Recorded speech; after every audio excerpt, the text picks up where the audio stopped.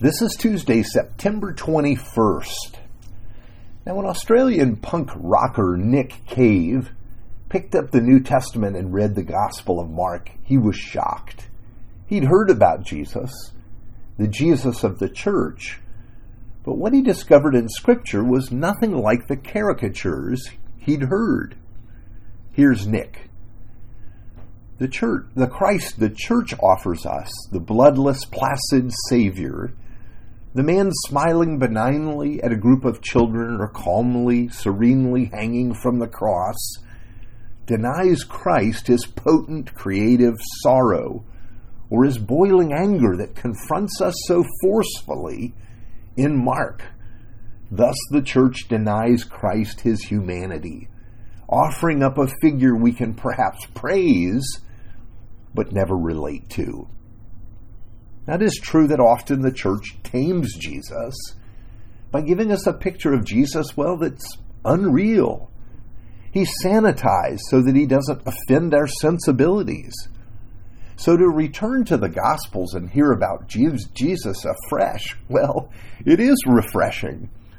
We find Jesus confronting the religious authorities, calling them snakes.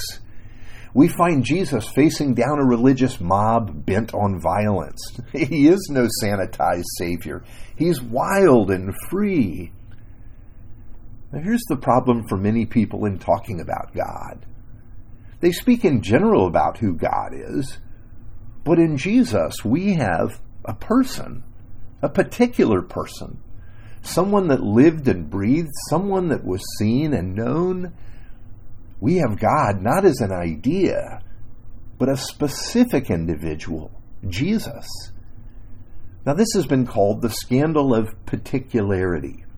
Yes, it's easy to talk about ideas of God and what God is like, but this is one particular person. This is Jesus. He is God? How can that be? He was born at a particular time and lived in a specific community. He lived a solitary life. This one is God. Now, God gave his people a moral code. They could not see God and live. But here we have a person. Not a myth like the story of Robin Hood. We have a man that became indignant around uncaring religious leaders. A man that wept at the grave of his friend. A man that became furious at the religious system that was keeping people from God. We have a man that is God. Now, as we read Colossians, Paul has an immense problem. How can you begin to describe Jesus? He's God, as we're told in the Gospel of John, but not God as an idea. God in person, as we've been learning. Now, Sunday we learned there are two major heresies or false teachings that arose in the church about Jesus.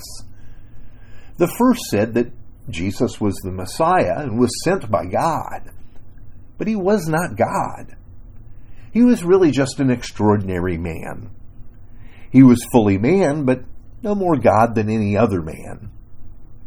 Now, we find this teaching among the Jehovah's Witnesses today, for example, and some other cults.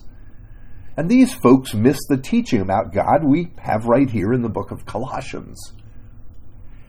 The second false teaching was that Jesus appeared to be a man so that God could make contact with humanity. But that's all. He appeared to be a man, but he was not. He was fully God, but not man at all. Now, these folks believe he's God and worship him, but they deny his humanity. Here's our text for today. Colossians 1:17-19. And he is before all things, and in him all things hold together. He is the head of the body, the church. He is the beginning, the firstborn from the dead, that in everything he might be preeminent. For in him all the fullness of God was pleased to dwell. Now notice that Paul does not retell the story of things that Jesus did during his earthly ministry. The people know this story. Paul is trying to tell us about what the story of Jesus, the life of Jesus, means.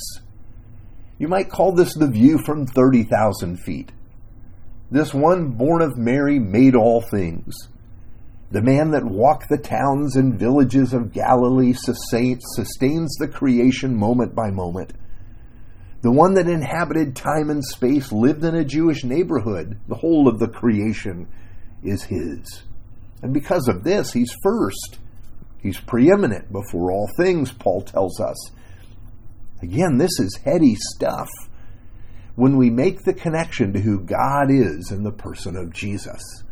Yes, the baby born in Bethlehem is God, incomprehensible, but now accessible to us.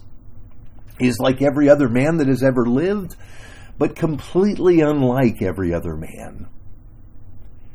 Now, when we begin to understand this, we see it for the scandal that it is. The eternal God cannot become a human being, but he did. We bow before him and worship him. Now, this teaches us about humanity. If God dwells in man, what must human beings be? This honors us as human beings. Also, if we see God in human flesh, we are shown what human life is meant to be. When Jesus says to us, "Come and follow me," he means it. We can come after him and become his disciples.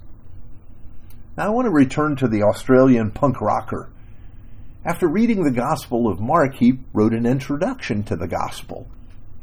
In part, he said, "The essential humanness of Mark's Christ provides us with a blueprint for our own lives so that we have something we can aspire to rather than revere, that can lift us free of the mundanity of our own existences rather than affirming the notion that we're lowly and unworthy. Merely to praise Christ in his perfectness keeps us on our knees with our heads pitifully bent. Clearly, this is not what Christ had in mind. Christ came as a liberator.